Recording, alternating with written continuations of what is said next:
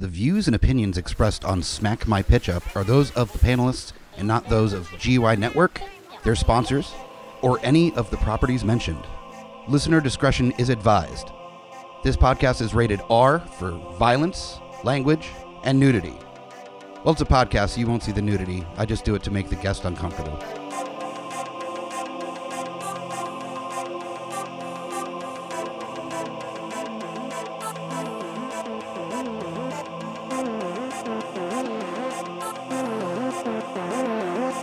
In a world gone mad with unnecessary reboots, remakes, and sequels, only one podcast has the guts to make it even worse.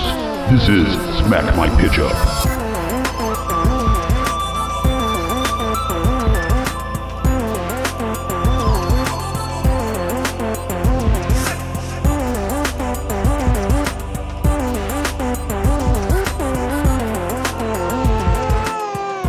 Hello, geeks, and welcome to another episode of Smack My Pitch Up, the podcast that reboots, remakes, reimagines, sequels, cycles, and adapts some of your favorite and least favorite properties from film, television, comic books, and what have you. And tonight, this has been a property that has been floating around the Geeks Under the Influence network for years, trying to find what we want to do with it, to the point where there was a long-lost audio commentary that we did on this movie that we ended up watching the movie instead of actually commenting on it, so it never got released. This was a movie that we talked about doing a geekified, like, live event night thing with. We've talked to multiple people about being on Smack My Pitch Up for Empire Records, and one thing or another happened, or it just never came about. So this is something that I've been waiting for this podcast and just on the network, is a movie that I was so obsessed with that I watched virtually every single day. Around the time that I was 14, I had a TV in my room, and I just sat in Empire Records every single day. And that's what we're talking about tonight, is Empire Records. And with me to help dive into the absolute 1990s alternative teen ennui movie, Empire Records, we've got Katie from Nerdcropolis. Well, Sinead O'Rebellion. Shock me with that deviant behavior. Oh my gosh, I'm so excited. I had no idea that there was such this epicness around Empire Records and the Geeks Under the Influence network. Like, I'm kind of honored to be your guest for this movie. I'm stoked. So happy to have you. The times that we've had you on a number of the different shows, you've always come in with some real knowledgeability and excitement for the material. And the fact that how excited you were when bringing up Empire Records as an idea, I knew that was going to be a good time for both of us. So, like you said, this was like a movie I watched countless times when I was a teenager. Like, such a formative experience for me. Like, everything about it is just perfect. I love it. It really is. To the point where, because looking at it through an adult lens now, and thinking back to when I'm watching this movie at 14, be like, this movie gets me. You know, it was so relatable. I was just a little fucking sad boy, like teenager, just being like, oh, angst. Oh my God. I thought Corey had like that blue sweater and the skirt with the combat boots. I was like, I can wear combat boots with skirts. This is epic. She has that great like half Jeep or whatever it is, that car that she picks up Renee Zellweger in. Is just amazing. And don't even get me started on like the biggest crush that I had on Lucas, Rory Cochrane. Like, that was my man. I loved him. I quoted him endlessly. Like, he's everything. Like, everyone loved AJ, but Rory was it for me. Like, I love Lucas. AJ was fine and all. I had nothing against him personally, but like, he was not the one that I wanted to be friends with out of the dudes. Like, not at all. He's bland. Lucas was that guy that just commanded presence of the room, even when he didn't do a whole lot. Like, I can't tell you the number of times as a teenager I would say, in the immortal words of the Doors, the time to hesitate is through. It's through. I love him. What's with today? Oh, and you know what? For some reason, I thought that was the most fucking poignant thing I've ever heard when I was a child. Same here. Oh, yeah. It's got to be Lucas and Mark are like the two dudes I want to be friends with, for sure. Mark, you don't take that seriously because he's just like in his own little world, but he is such a blast to hang out with. You're like, he's just the best. He's a sweetie pie. He's great. The dream scene where he gets eaten by Guar is just so fantastic. So, yeah, I love this movie. It's a fantastic film, and if you have not had the chance to watch Empire Records, I thoroughly suggest doing so. There's a couple different versions. There was like, they called it like a remix edition or something, which is what inspiration was for the fun version on Smack My Uh-huh. Pitch Up to be called the remix version is because Love it. the DVD of Empire Records came with like an extended cut my years ago. gosh, It was see, called I don't like know the about remix this. edition. And so like even the names of stuff on the show are inspired by Empire Records. So, Oh my gosh, this is amazing. yeah. Also, like if anyone like 1,000 years from now needed to go do some history project on the 90s, they could just listen to the soundtrack and get everything they need right there. That's It's got Gin Blossoms, Cranberries, like Better Than Ezra. Oh like, yeah. It's Dire Straits. got it's all the great. big hits. And I Yeah. did want to get into that as far as like the conversation about what it represented when it came out, and also what our versions are going to look like. Are we doing this Yeah. in a modern time? Are we I know. so there's so much that is 90s about this. So how Yeah. do you make it work in a different Yeah. era? But now's a good time. I mean, 90s aesthetic is like it right now. So Well, I saw a meme recently that I'm very glad that we did a Blockbuster Video double episode on Geeks Under the Influence, because Yes. people are saying that just like time in the pandemic, nostalgia doesn't have any kind of like understanding of how long or short it's been since a thing. Right. So people went from like seeing their friends at the bar to missing Blockbuster Video. just went real far, Real real far fast. back. Yeah. So I feel like there's a little bit of that with the record store as well, though record stores have survived better than a video store has. Very true. Yes. There is the longstanding record collector that keeps things alive Yep. for a good amount of. I've even seen cassettes like being sold in different places now, Cassettes, which yep. just boggles my mind. the Yeah. cassettes, I don't get that because it's not I don't like get it it's- either. It's not like it's better quality. Like Right. Like a record is meant to sound better. Like cassette is just scratchy and yeah. yeah, You and gotta if rewind you it. take care of the record and your record player, like that record will play for forever. But Yeah. a tape, after about 100 listens or so, the ribbon starts stretching. It's done. Yeah. It's Yeah. all done. So more power to anybody that's a collector of anything. That's fine. Yes. But Physical media. That's right. I loved Empire Records because so I was the right age when it came out, and it spoke to me a little bit. But also, it had like an interesting cast of characters that they Yep. all got along for the most part, but had their own like interpersonal like challenges with one another. Yes. And it's one of those movies that you, even if it doesn't really fit, you shoehorn your friend group into it Absolutely. to identify with everyone. Yes. Yeah, for sure. And one thing that I was looking at for my remake is that I did want to kind of shift on a little bit was that I didn't want to shoehorn like I did when I was a teenager, like the cast of characters that you run into. I mean, you'd have the archetypes of the person, Right. but as far as like who you would be hanging out with, like I grew up in Southern California and my group of friends was relatively diverse when it came to like background and and culture and the like. And looking at Empire Records, no, not at all. they met at a Gin Blossoms concert. Like there's right. Exactly. there's they all live in the same like neighborhood. They go to the same school. Yes. Like there's Yes. it's very white. It's very, very white. Not like Yes, white, indeed. but white. Like white. Yes. middle class, angsty, alternative Yes. kid. I mean, Liv Tyler's character like is somehow going to Harvard. Like I feel like that's her trajectory. Like Yeah. she's working at the record store, but she's going to be going to Harvard. That's her conflict. That So, standard record store employee. Yeah. Dynamic there. Record store or Harvard. That's tough for me. Yes. So that's something that I wanted to consider, is that looking at how the record stores are nowadays, where they're hmm out of necessity, there are record stores that are specific to specific genres. Like even in town, we have a punk rock record store, we have a goth Yeah. record store. Right. But in the bigger record stores, there is a much more diverse cast of like the employees based on their specializations, if they're into like blues or hip hop Definitely. or punk rock and metal or whatever it is.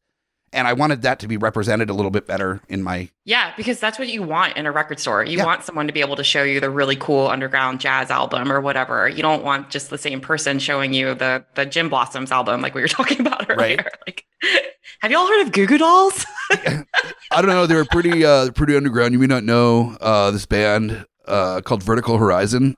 Big fan. And I mean, they had a couple like minor hits, but they tried to keep it chill, keep it Keep it low key. keep it legit. But But yeah, man, and record store culture, like obviously when we were teenagers, was a huge deal. Just like going into a Blockbuster or Movie Time or whatever. Sure. But it really was like show up. You may see someone you know. You may go with your friends, just perusing through the different CDs and all the records. Like that was such a thing, and it's cool to see that that's still like part of our culture. And like even we're in Richmond, so Plan 9, they have a line out their store every time I go to Carytown, which is great. Yep. But it is more of a specific person maybe today who's seeking that out and wants to go and get into records versus I feel like, at least when I was a teenager, it was like almost hanging out at the mall. Like, oh, let's go to the record, let's go to Peaches again, Richmond reference, or Plan 9 again, and just like hang out and look at stuff and put on some headphones. Sound Hole or... Yeah, that's right. Old school, but that Sound Hole I think was leaving Richmond around the time I got here in the early 2000s. Okay. So yeah, that I heard stories about that place though. That yes, it was the place. But whatever, Sam Goody, Yep. It's any store where you just want to peruse all those titles. So yeah, I agree with you. There's a different type today, and there's got to be that representation of the different record store employees for sure. Also, I love, and it wasn't really, it was played with a little bit at Empire Records, but whenever I went into a record store to buy, because I do have vinyl, I have collected vinyl a little bit. There was always a moment, especially when I was younger. Now I don't care, but when I was younger, the look on the cashier's face or the record store guy's face has gone through like, oh, nice, as he sees something you picked up, like, oh, that's a good one. And that scene with Warren in Empire Records where they're like rap, metal, rap, Whitney Houston, right? Like they have that judgment, and you just do not want to be judged by the record. And if you got that seal of approval, like if you got up to the cashier and they were like, "Nice choice," or "Wow, that's a great album," you're like, Yes. Like I belong. I'm so cool. This is great. Well, because back then we considered, the record store guy as the person that was able to get this coveted job. Yeah. That everyone meant that they had like a mental Rolodex of music that far surpassed ours. And so for them to be like, oh, wow, okay, you know what? You know some things about music was like things. you were in. Exactly. And so it was always nice to get that feeling, even though looking back, and it would be like some basic record that everybody needed to have, like, the Cheap Trick Live at Bukadan or Hughes Quadrophenia, and they'd go like, oh, nice. Yeah, it's like essential. Yeah, this is like a platinum album. It's not like some underground thing that, like, yeah, I'm in the know, but... Right. So for Empire Records, are you, for your plot, for your overarching tone, are you keeping it as kind of a 90s period piece? Are you pulling it into the modern day?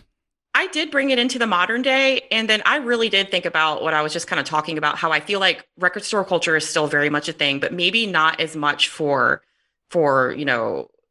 like teenagers as a whole. Right. Sure. So I was thinking like, what is that today? Like everything's virtual. Like people spend all day on their phones. Like, what is it that like the kids, the youths are into? And I couldn't think of anything for high school age, but then I took it to like, because if I remember correctly, most everyone in Empire Records, the characters were assumed to be in high school, right? Like I said, Corey was going to Harvard, maybe a little bit older. I think a couple of them were in high school. A couple were like early 20s, like early 20s. Yeah. What's his face? Deb's boyfriend, the musician. Yes. He was like Burko. Yeah. He was early 20s. It was pretty clear. He's so cool. So I took it to that early 20s place, like holistically. And I've changed the location from, which might be sacrilegious, and I'm sorry, but I'm doing it. So I actually changed it from Empire Records to Empire Brewing. Oh, jeez. Because I just feel like brewery culture is obviously such a thing. Sure. And I can see some local brewery like trying to be snatched up by, Stone or Anheuser-Busch or whatever. Sure. And this group of ragtag employees like trying to save it. And I could see these characters like hanging out at the brewery in different settings. So that is how I've switched it up. Okay. So all the characters are in their early 20s, and they're hanging out at the brewery. And then instead of, I don't know if we should get this far into it, but instead of Rex Manning, who is obviously like a quintessential character. Oh, sure. Yeah. Sexy Rexy. Oh, Rexy, you're so sexy. But so I was like, what is that today? and it's influencers, like it's like YouTubers or TikTokers, and like I'm 34, like I'm not cool, but so I like spent time researching like, all right, who's a cool dude or whatever influencer. So I took it to that place where like some influencers in town, they're coming to the brewery, like people pick up on it, and they that's like their Rex Manning day. Sure. Nice. Okay. I definitely kept it record store. I didn't even consider going another way, which I'm like, damn. Why should you? Right? No, I mean, it's so like perfect. I like that though, especially a brewery and a record store are two places where you're pretty much guaranteed to run into somebody with a handlebar mustache. Like it's Yeah. Oh, right. Exactly. Yeah. 100%. So, for me, I wanted to kind of carry on a conversation that was discussed in the shortlist episode I did on Smack My Pitch Up Yeah. about the death of the video store and the Yeah. last day of a Blockbuster that people working there.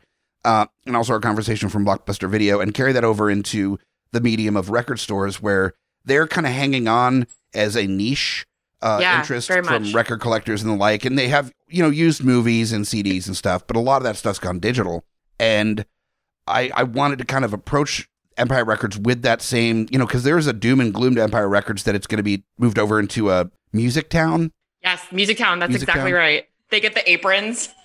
Music Town. I wanted to, not so much because there isn't really anything that follows the record store. It's not that this is an indie record store that gets turned into a chain record store. No chain record stores really exist that much anymore. Right. So It's like you might find some CDs in Target or Best Buy. They sell records at like Urban Outfitters. Like, Sure. That's where you see more records now than you do anything else. But you're right. There's no like conglomerate record store. So I thought about maybe having a conversation that is heavily in rotation in the Richmond area regarding not just gentrification, but the sprawl of VCU into the hipper. I love that. The hipper areas of town that didn't have a lot of chain restaurants, didn't have a lot of that kind of stuff, and then just the influence of VCU.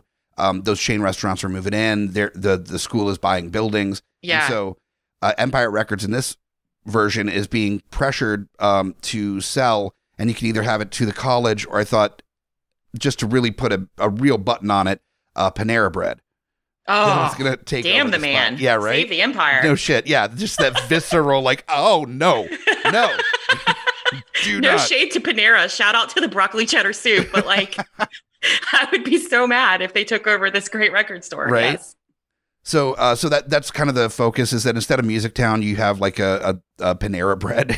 Yes, that's great. I think that's great. And I know I'm being Richmond specific here, but I felt that way in Carytown's, like our local shopping district, when that Capital One coffee cafe came in and took over this great antique store. So it's sort of the same vibe. It's like, ugh. So I love that. That's a great idea. Well, that happened both in the Fan and in Carytown. In Carytown, there was a U-Crops, but that's like a local grocery store, and that changed into a Martin's, and then Publix moved in. Now I think there's like a Chipotle and a Panera Bread, and all these chain stores are moving into this area that was This is all literally what you're describing. Yeah, all boutique shops. Same thing happened in the Fan, that over near the school there's like Waffle Houses, and there was like a mini Walmart, tiny. It's like a Sonic now. Yeah, there's all sorts of these little chain places now, when it was all these little boutique restaurants and stores, and that got kind of pushed out. So the record store is very representative of that, of the chains taking over, small businesses. Yeah, absolutely. And gentrification obviously is such a,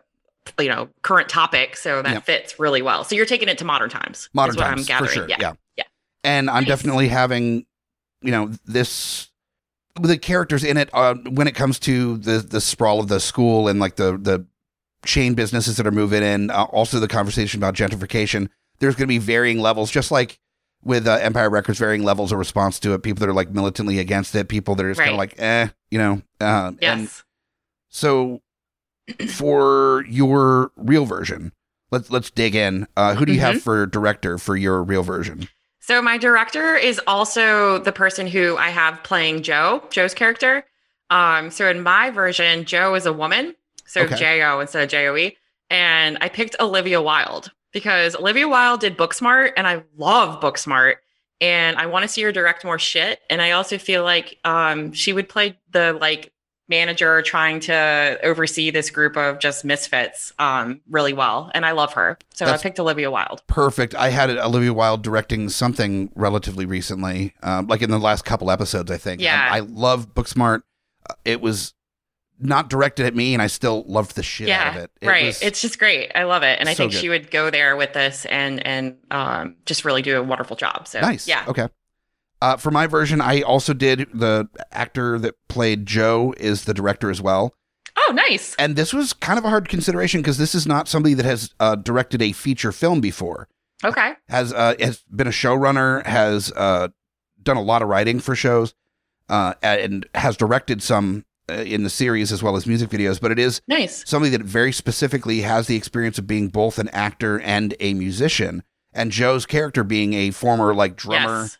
And that's such a part of his character. Don't touch Joe's drums. Yeah. Yep. I feel like it's really important to have somebody that not only plays that character, but is informed by their experience as a musician on the tone of this record store. This, former minorly successful musician that has, some success running a record store, but then that threat of like the last little bit of his music career in this record store is being like threatened. And so just the real fear that comes from that.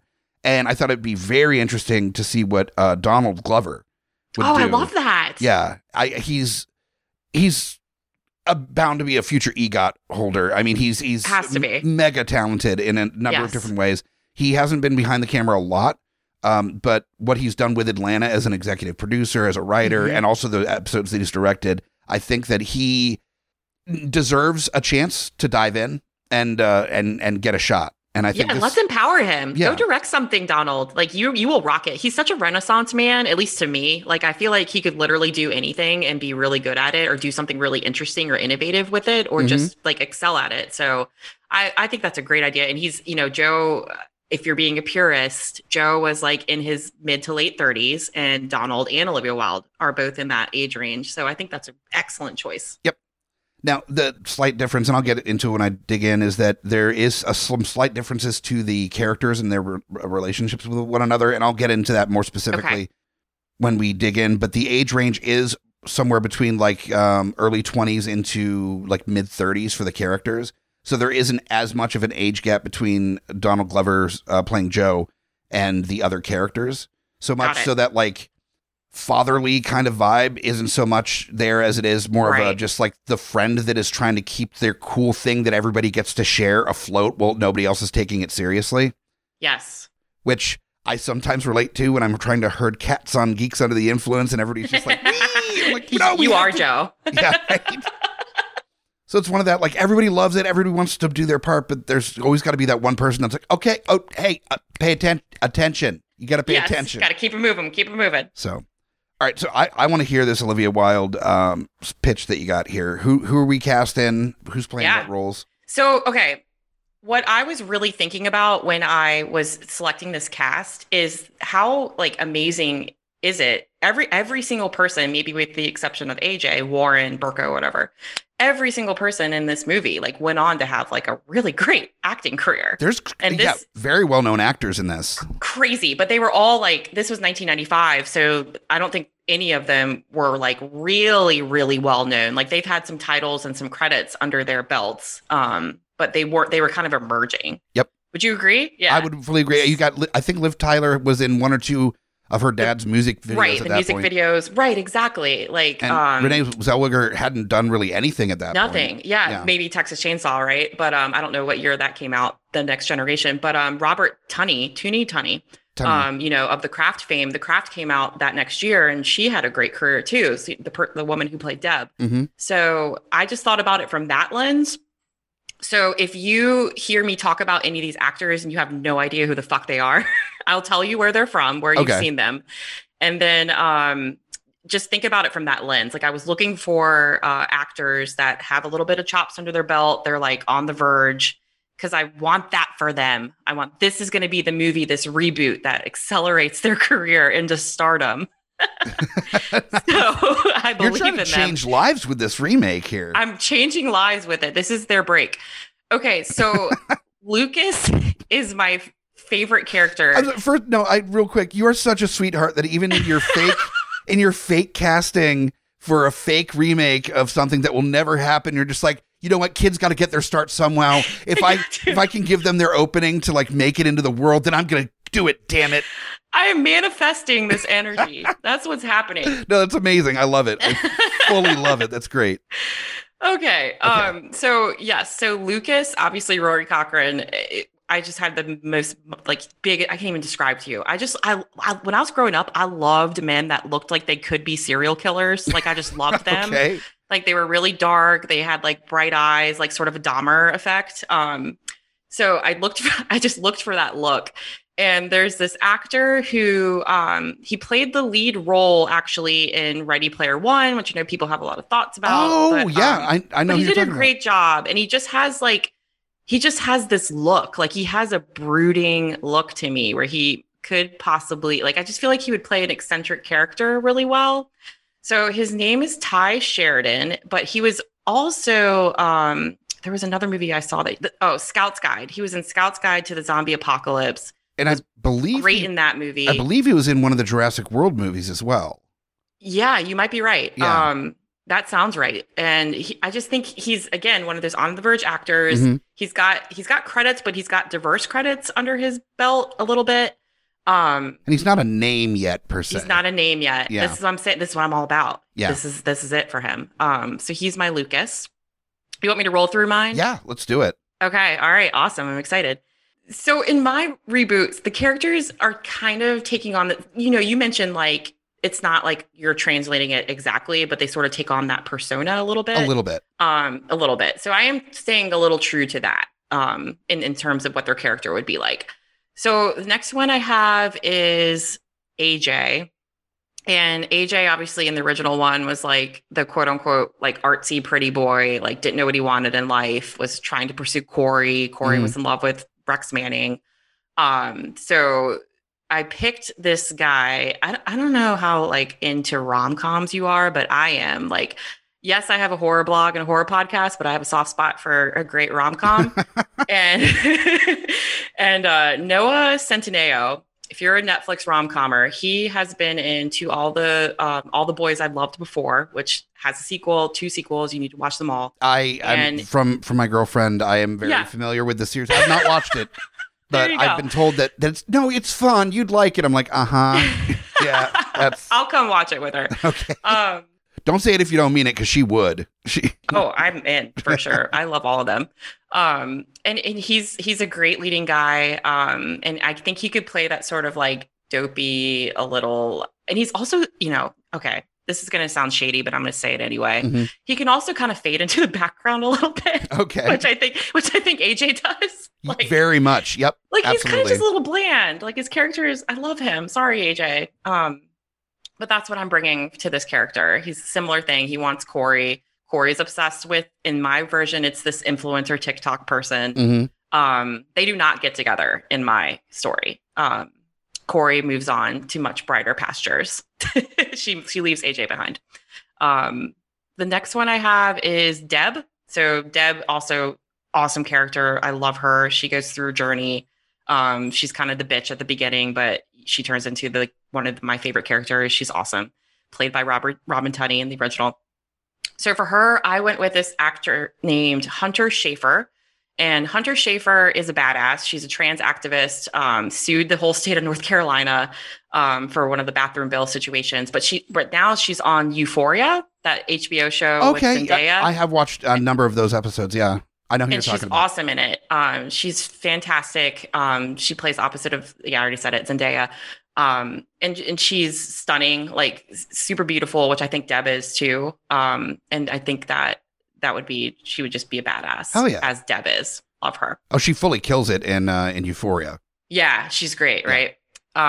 So for Corey, I have Yara Shahidi, who is the oldest daughter in Blackish. Okay, I know I knew the name. Yeah. Yeah. Also, like completely stunning and gorgeous, as is Liv Tyler. But in my version, like I said, she doesn't end up with AJ. Like she doesn't end up with the influencer either, because she figures out who she is and what her power is and potential. And she she's home. So in my version, the kids are in their early 20s. So like she's home from college, trying to figure out what she wants to do next. And she ends up like leaving and starting her own brewery in mine. Like she gets her chops from Olivia Wilde, and then she goes off and starts her own. Okay. Yeah. So then I have Mark. Mark, I got Finn Wolfhard just because Finn Wolfhard is goofy and, from Stranger Things. Oh, he would have so much fun with that role too. Yeah, I think so too. He did so great in it. So I had to give Finn some love. Gina is also a already well-known actor. But I think that she's someone that I don't want to get pigeonholed. And that's Maisie Williams from Game of Thrones. Okay. And again, I think just like the Harry Potter kids, right? You don't always want to be known and stuck in that Harry Potter. So I'm giving this is again in my fake movie, giving Maisie like her break into other titles. And I know she's played other things too, but I think she would be cool as Gina. Nice. Let's see, who else do I got? Rex Manning. So again, I'm 34. I don't know anything about TikTok culture, but I like literally Googled like who's cool on TikTok. And if you have any younger listeners or anyone that's in the TikTok, I'm so sorry. But so there's this guy named Cameron Dallas, and he's supposed to be very popular. So that's my Rex Manning. Nice. Okay. And then the last one, I did have Warren and Burko. And Burko, so obviously I'm a horror fan, and you remember the woman from Orphan, Isabel Furman, the little girl who played Orphan? Oh, right. She like looks like Burko now. Like she's beautiful, but like she just looks like she would be a great Burko. Okay. And her and Deb are in a relationship. Nice. Finally, who'd I say? Warren. Warren is Wyatt Olaf, who played Stanley in It. Had to bring my horror. Oh, okay. Peeps into this. So yeah, that's my. Oh my gosh, last one. You remember Rex Manning's publicist, Jane? Yeah, ended up with Joe. Ended up with Joe, yeah. Yeah, so played by Debbie Mazar, Mazar, I'm sorry, I don't know how to pronounce her last name. I'm obsessed with her. I love her. She is awesome. She's on this show, which I feel like I could also watch with your girlfriend, called Younger, which is on Lifetime. I think she's familiar and has also told me that it's not that bad and I would probably like it. Yeah. It's got Hilary Duff. It's great. But Debbie Mazar is on that show, and she's still like stunningly beautiful. She's almost 60 years old. So Jane is still Debbie Mazar. And she's hooking up with Olivia Wilde by the end of this. Nice. Not mad about that either. Oh, yeah, absolutely. So that's my cast. It's funny that you definitely, not a ton of gender switching, but you did a couple that the like in more important relationship, or some of the more important relationships are lesbian relationships. Yes. And I did similar, but I actually changed who the romances were connected to. Ooh, I can't wait to hear. Because one of the things that bothered me, after watching so many times with Empire Records, was that AJ and Corey's relationship. I know. I just hate AJ. Non-existent. Sorry. Yeah, like AJ's just kind of the kid that's there. Right. Like he's perfectly nice. Everybody gets along with him great. He's unproblematic. There's nothing worrisome about the character. He's not threatening, right? But also, he's just kind of like an artist dude that's busy like doing his own thing. And then he's just like, I love this girl. I don't want her to move to Harvard, and this makes me sad. And then he just gives up on all of his stuff to go to Harvard with her at the end. What? Even though they're not together, it's a weird choice. So very weird. I thought it would be more interesting to actually have two of the women that have been friends be involved Love it. After the Rex Manning's ordeal. Let me get into my my casting here. So this is Donald Glover. So for Joe Reeves, Donald Glover, of course, as that character, he's more in the he's more in the style of music, all 18 different genres that Donald Glover does, as opposed to like a drummer type. So he blues and soul and hip hop and all that stuff. So yeah. And we've got Lucas, and I couldn't not, once it got into my head to cast this person, I went, I'm having trouble thinking of anybody else, not because this person is anything like the original Lucas, but because I would really love to see the dynamic with Donald Glover in these roles. And also like, he could definitely be like the weirdo turtleneck kid. 100% could fully do that. Excited. Is Danny Pudi, who played Abed in Community. Oh, and, nice. And was yes. best friends with Donald I Glover. love that. Yeah. And so they had such amazing like friend chemistry on screen with Community. And from what from what I've heard, they are actually like real life friends. Oh, and, that'd be like, hysterical then to like watch them bicker and fight and be like, you know, Lucas, go sit on the couch all day. Well, and that's where the dynamic is a little different. That Joe isn't really a father figure to Lucas in this version. It's more like they kind of grew up together. And, right. And Joe is the one that actually did something, whereas Lucas just never really got his shit together. Mm-hmm. So it's Joe kind of taking Lucas on for the ride. Like, yeah, you can work here at the store and like, you know, crash at my place, and kind of taking care of his buddy who's just kind of a slacker. We all have one. We all have that buddy. Absolutely. You got a couch for them forever. Forever. Yep. Yeah. So that's Danny Pudi. And so we got the Donald Glover, Danny Pudi party together again. And I'm very excited about that.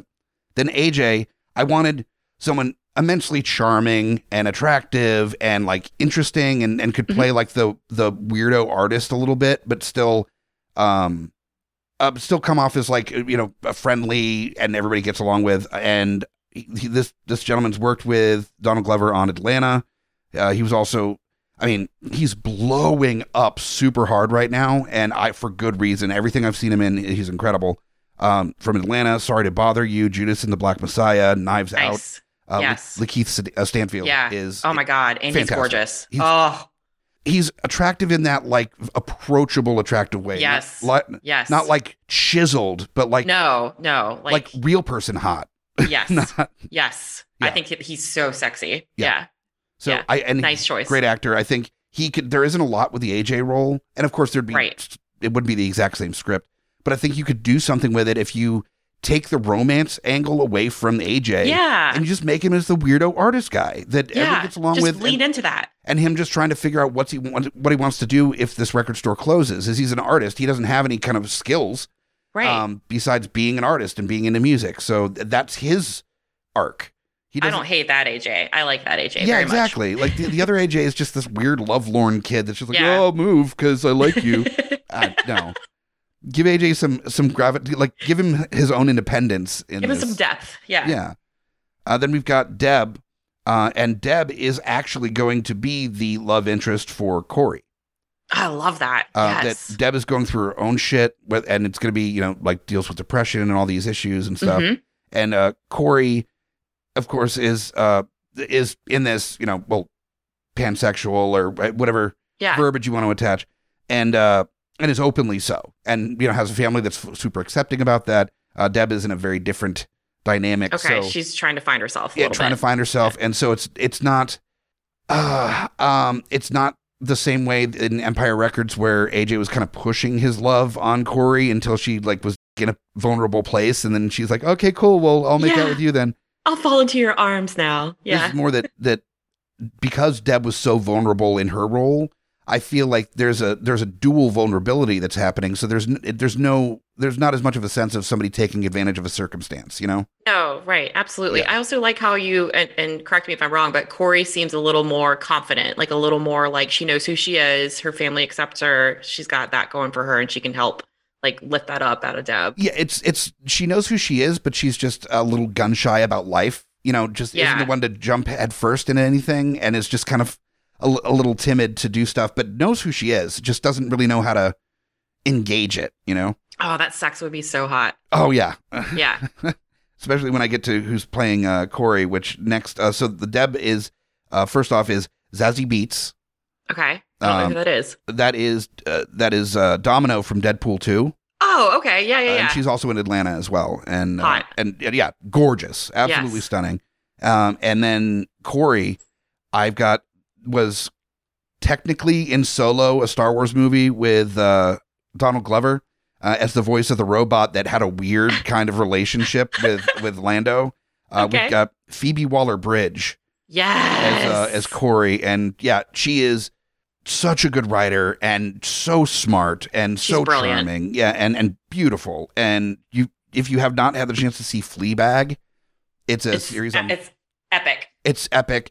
It's her just basically being like really into sex and feeling like a depraved, like gross weirdo half the time, and the other half the time being like, fuck it, and Right, but like out of this world funny. It's so such funny. good writing. Yeah, Yeah. great writing. And there is conversation about there being a Donald Glover, Phoebe Waller-Bridge TV series based on Mr. and Mrs. Smith.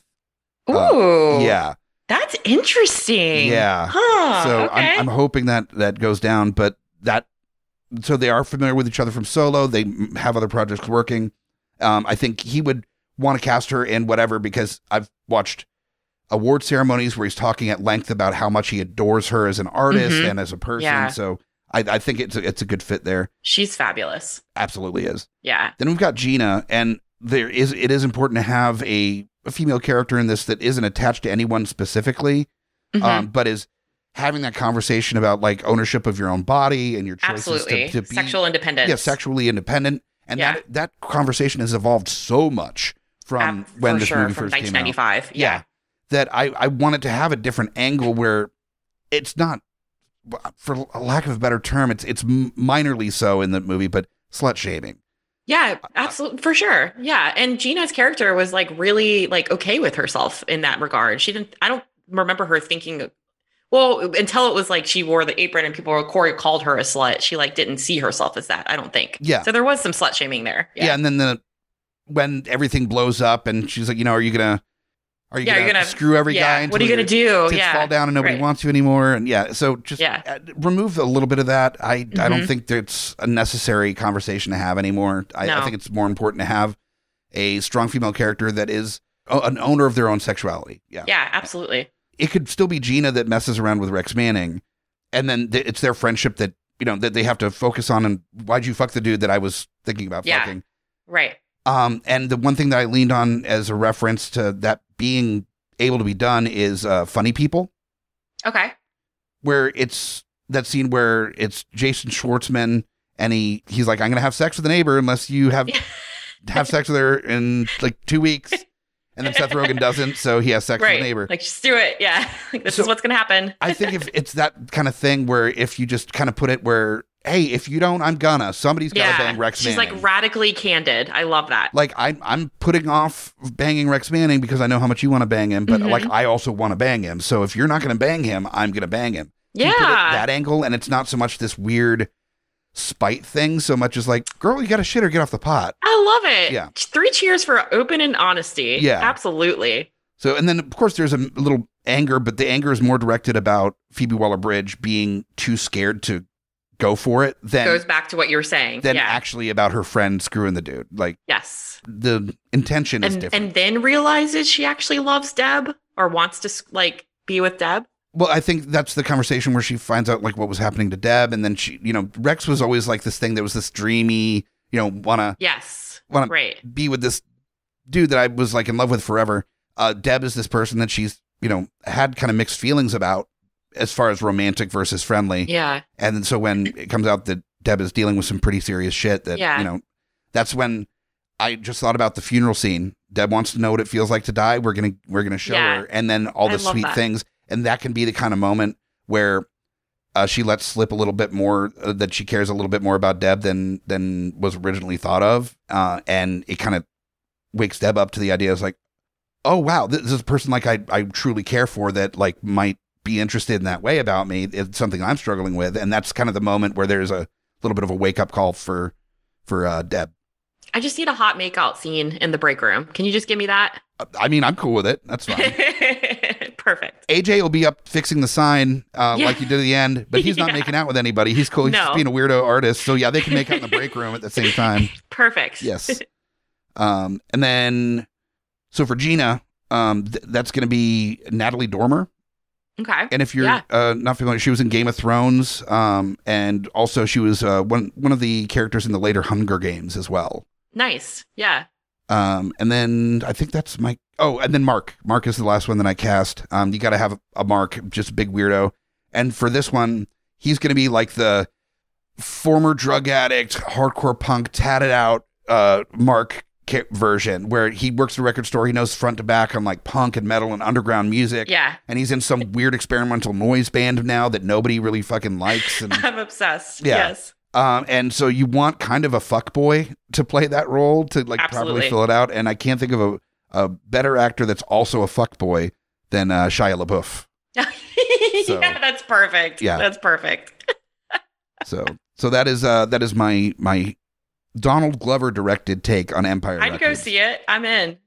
And the whole thing. Oh, and the Rex Manning thing. It's actually I didn't name specifically, and I was trying to think of a artist that is somewhat was somewhat successful back in the day, like, but isn't as much anymore. And it would be something that Corey would be like, oh my god, like I was obsessed with that one album that got kind of like minorly popular, kind of a Bismarcky era, level like of fame that Joe knows from his minor stint of like moderate success of being on tour and kind of wrangling into him, and actually like worked with him in a group back in the day. And so he actually makes the call to get the Rex Manning character to come into the store to draw. That makes sense. Okay, that makes sense because you don't have obviously like record signings. That's not a thing today. So for Donald Glover to like know someone and like come here to my store, that makes sense. That tracks. But also this person has gotten like significantly more successful than him over the years. And now, granted, his biggest days are behind him, but he's still like a popular person. Like a name. Name.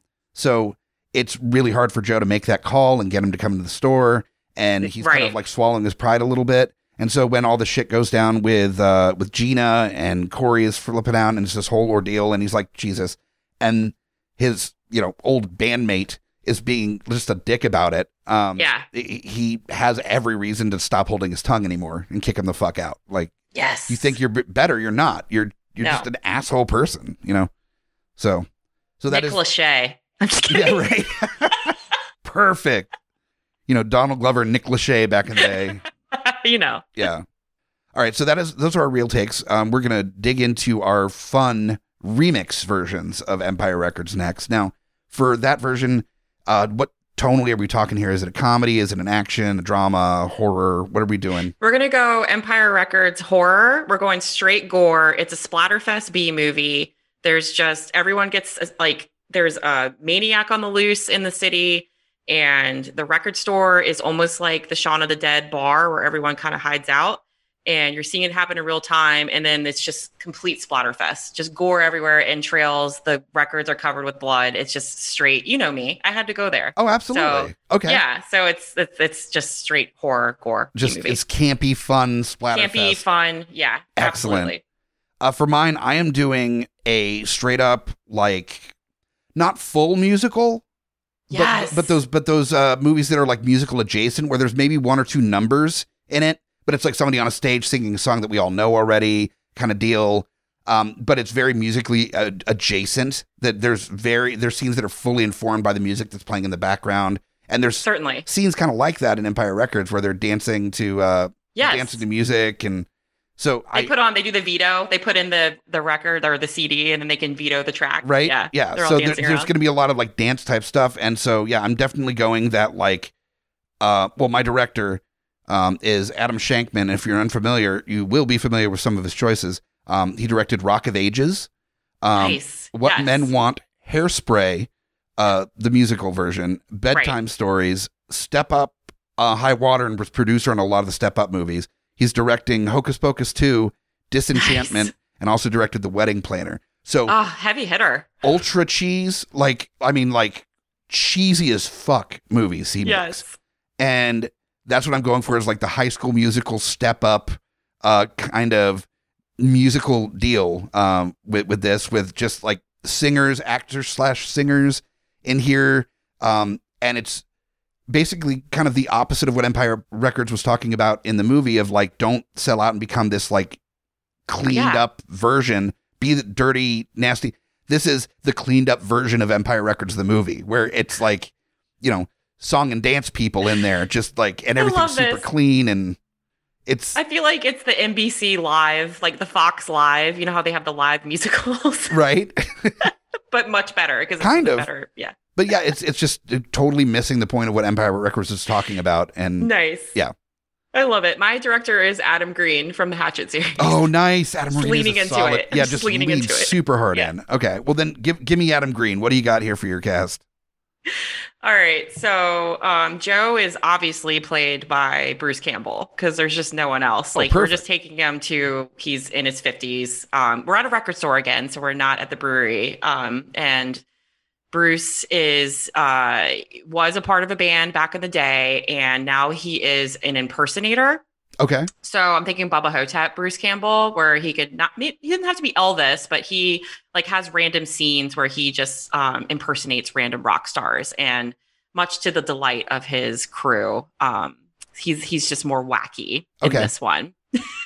I don't know if Bruce Campbell can pull off wacky. I don't know if we've ever seen that side I don't know of him if you've ever like seen him do any of that, you know. My Corey is going to be Felissa Rose. Okay. Because why not? Again, I really believe that we need to give like our older women actors like screen time. Like I love any modern horror movie that has Felissa Rose or Barbara Crampton, because they're still super beautiful. I follow them both on Twitter. Yeah. I love that. I'm all about empowering, especially like the scream queens of yesteryear. They need to be, and how much of a wonderful Easter egg is that for horror nerds? Yeah, thank you. Perfect. And this is it. This is all-star horror cast. So just stay with me for a minute. So Deb is going to be played by Linnea Quigley, because why not? Okay. And then Gina will be played by Barbara Crampton, because she's blonde and beautiful and gorgeous. Lucas, he will be played by Kane Hodder. Oh, Kane Hodder, yeah. Yes, absolutely. So we're going with him. And then, okay, AJ, we've kind of talked about how I'm not a big fan of AJ, and how he's a little bland, and he's kind of like, I just don't like him. So I put Eli Roth as playing him. Oh, that's amazing. That's perfect. Yeah, AJ is the guy that's just like, I don't get it. Like, I was totally nice to her. I don't know why she won't like me back. Like, where like romantic appreciation is earned, almost, that kind of attitude. Yeah. Right. Exactly. He's not problematic, but he's definitely a big believer in nice guys finish last in the friend zone. Yes, exactly. And then Mark is played by Bill Moseley. Because Bill Moseley is just the best at being wacky and insane. Yeah, anybody that's seen Texas Chainsaw 2 knows that right. Yeah. Exactly. Am I missing anyone? I think I covered them. I had Jane, but I didn't have Jane in my remix. Oh, that's fine. Yeah, I missed a few. Oh, and Rex Manning is Henry Rollins, because why not? That's amazing. Oh, fuck yes. I need to have Rollins in more stuff anyway, especially campy horror stuff. Yes. And in Empire Records, the horror movie, like, you got to have a great scene where people are chucking records at your neck, and you're slicing necks with it. You're decapitating people with records. You got instruments that are going to be used as weapons. There's just so many possibilities. Perfect. So, yeah, straight Splatterfest. You can totally even have like an homage to Shaun of the Dead and just like a box of vinyl that's being thrown at, Yeah. And the soundtrack could be a major role in the horror movie version of Empire Records. Absolutely. It would have to be. Hell yeah. Yeah. I'm into it. That is a better choice than this terrible, like, Step Is Up. Is it though? I'm really excited. I love Step Up. Okay, so Joe Reeves, the older owner of the store and is the one kind of like overseeing all the stuff. You want somebody that's like, can be kind of a dick, but you still know that he like loves all these people that he's working with. And was in Rock of Ages, that was directed by this director. We've got Russell Brand. Nice. That's perfect. As Joe Reeves. Yeah, I think he for this version, I think that is the best choice there. Yeah. Then we've got for Lucas, just the weird kid. And if you look at a picture of him and then you put it next to a picture of Lucas from Empire Records, it's pretty fucking close. We've got Keir Gilchrist. If you're unfamiliar, he was in It's Kind of a Funny Story. Oh, yeah, because I was like, that name sounds so familiar. Yeah, he's also in a series called Atypical currently that's on Netflix. And he's able to play this kind of straight-faced character. I don't want to put any kind of terms on Lucas, but the way he behaved reminded me a little bit of Keir's character in Atypical, who is on the spectrum. Yeah. That it's just kind of like in your own little world and just kind of vibrating at your own frequency a little bit. Yes. And I know that Keir can do that all well. About Lucas. So, that's Lucas for sure. So I think he would have fun in that role. Then for AJ, somebody that is nice enough and cool, but just kind of boring because of how just like, put together and like nice. Zac Efron. Just throw him in there. He's just like, I'm an artist. I low-key can see him being really great in that. Yeah. Like, I like Zac Efron. Like, he so knows that he's just a pretty boy and like leans into that goofy role. So I like that a lot. That's great. And I think, if he plays the like lovelorn, 20-something in this, I think that'd be a lot of fun to see. Yes. Then we got Deb, the rebellious one, the one. So of course I had to cast Miley Cyrus Nice. in this role, which I believe Adam, the director, directed a Miley Cyrus music video back in the day as well. So he's got an in there with Miley. Then we've got Gina next, and from High School Musical 3 senior year, so knows her shit about a really bad musical type deal. Vanessa Hudgens. Yes. Been in a bunch of other stuff since as well, but Beautiful voice. great voice, and Yes. she's beautiful woman. Oh yeah, she was in Journey too with The Rock Yep.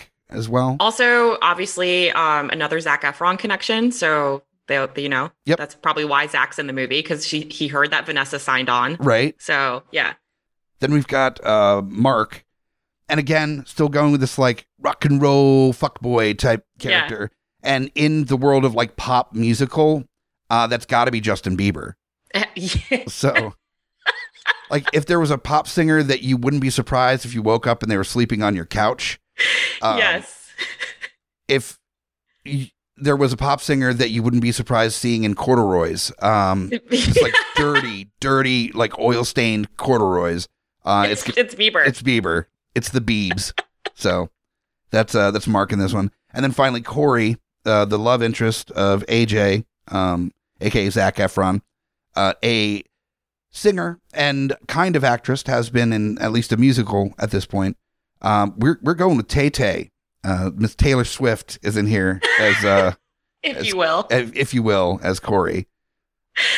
Perfect. She's the quintessential, boy drama. All of it. Love yeah. it.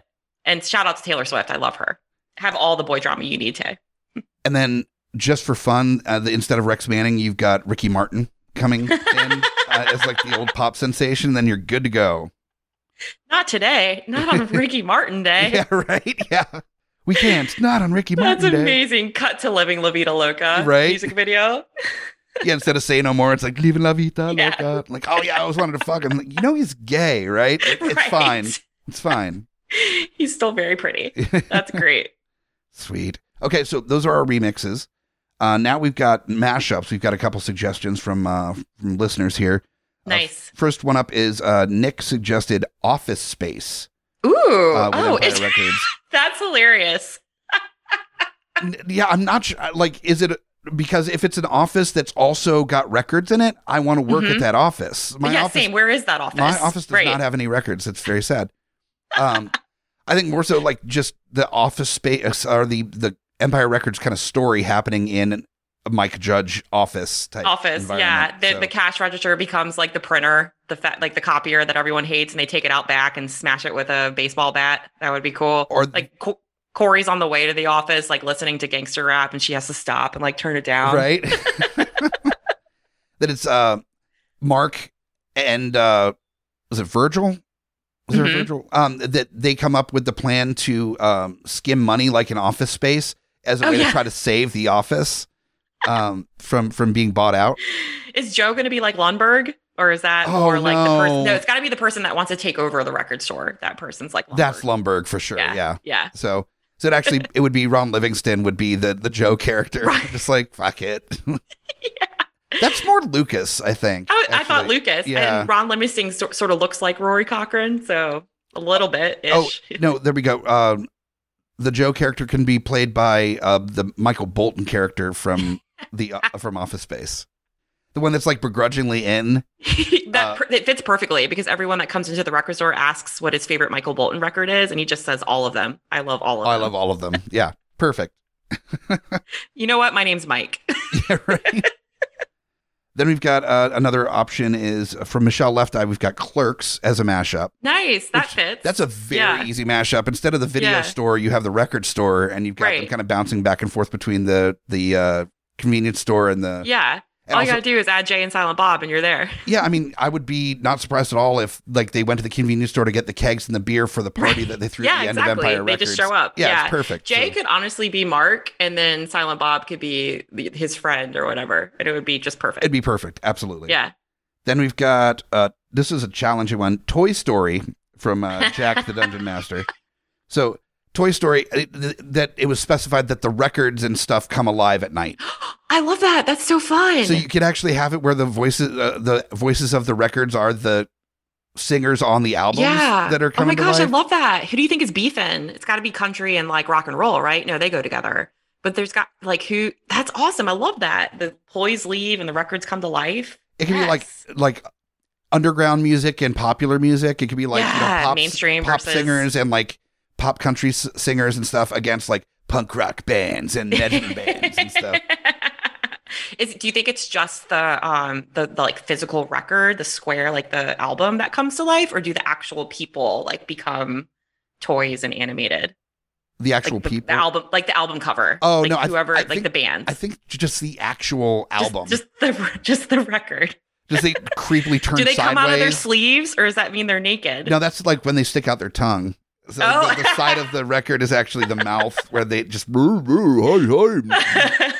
Headphones could come to life. There's so many possibilities there. Guitars that they just like they talk with their strings.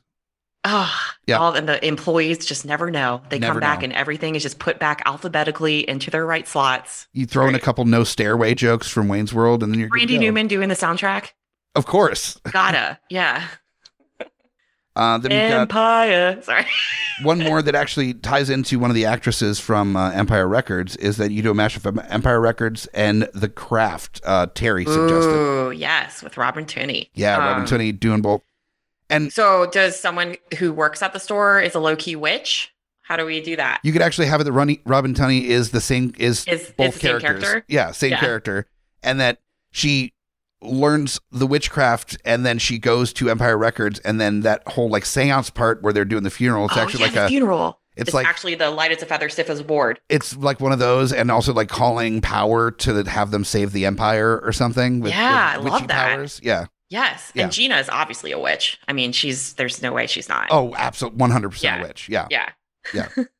So I think we got our mashups here, which means we only got one thing left to do before we conclude this episode. Buddy. Yeah. The thing that people either love to hate or love. We're going to be doing our trailers here. So I think for mine, it's tough only because I didn't write a musical number to go with my musical version. I love your musical numbers. I feel like there would be something lost in the translation there if I just did an announcer voice about a musical. You know, you gotta sing some. So I'm gonna go ahead and go with the Donald Glover directed version myself. Now, for you, are you doing your blood splatter fest? Oh yeah, I'm going full horror. Okay, cool. Let me cue up the music and then we'll get going.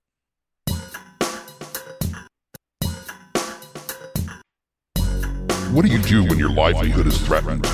When the jobs of you and your friends may no longer exist? Do you give up and move on? Or do you band together to damn the man and save the Empire? This summer, a new spin on a 90s classic with director Donald Glover as Joe Reeves, and Danny Pudi as Lucas, Lakeith Stanfield as AJ, Zazie Beetz as Deb, Gina as Natalie Dormer, Mark, played by Shia LaBeouf. Oh, what's happening, man? And Phoebe Waller-Bridge as Corey. This summer, don't let the Panera Bread keep you down. Grab some friends, grab some brews, and let's save Empire Records. Woo! All right, not the worst I've done. No, I've done solid. Far worse than that, so I'm happy. I have no idea where I'm going, so we'll see how this goes. I'm excited for your Splatterfest personally. So. All right, here we go.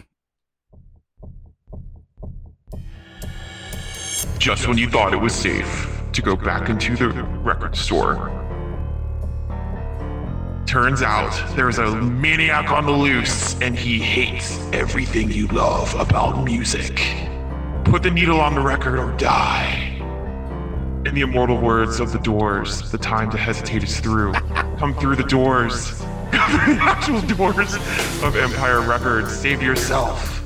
Don't press pause. Keep going, or else you will be dead.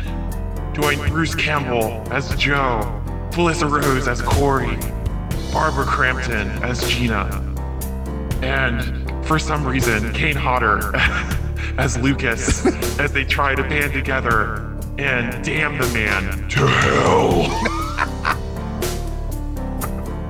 Empire Records, or the last track might be the last of your life. That was wonderful. I loved that. That was fantastic. Hell yeah. I'm really glad that you came on to do Empire Records. This has been so much fun just to kind of deconstruct this movie that we're obsessed with. I was so happy to do that. It's my first non-horror episode on the GUI network. I'm honored. Well, I think your first Smack My Pitch Up was the live Exorcist. That's right. Smack My Pitch Up. So I was like, hey, get back to those. Do you want to dress up as a nun, go up on stage and talk about The Exorcist? Anytime. You're like, cool. Yeah, no problem. So right on. Well, thank you for inviting me to do this. Absolutely. Thanks for coming on. This has been a blast. And whenever you guys are ready, vaccinated or comfortable, just let me know and we'll do an outdoor movie or something. Oh, we need to. Get together. The weather's starting to get nice. But if while people are stuck inside, there's a option for them to read your blog, listen to some podcast episodes at Nerdcropolis. If you could share the info on that for us.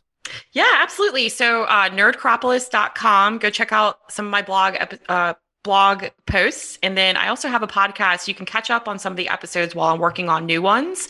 I've actually gone on a Wrong Turn Odyssey. So I've watched all 6 Wrong Turn films. I've watched the new ones, and I'm planning on doing this whole compilation of ranking all those. So look forward to that. Yeah, I've been following you on Instagram like a creep and just watching the progression of you watching, your binges that you go through. And it's always really interesting to see you just diving in. And Wrong Turn, I did not realize has like 18 sequels at this point. They have 6 sequels. It's crazy. Well, crazy. 7 if you include the new one. And I can't recommend in good faith that you go past number 2, but definitely check out the new one. It's great. Is the second one the one with Henry Rollins in it? Yes. Okay, cool. Yeah, I've seen that one. Well, can they find you? Is it Nerdcropolis on Instagram? At Nerdcropolis on Instagram. Okay, perfect. That is definitely a good way to keep track of you, is on there. Yes. You post pretty regular. So thank you so much again for being on. This has been a blast.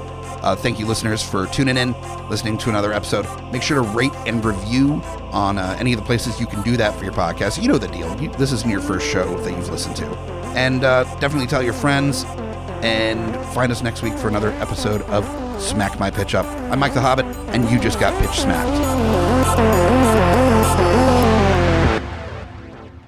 GUIPodcast.com.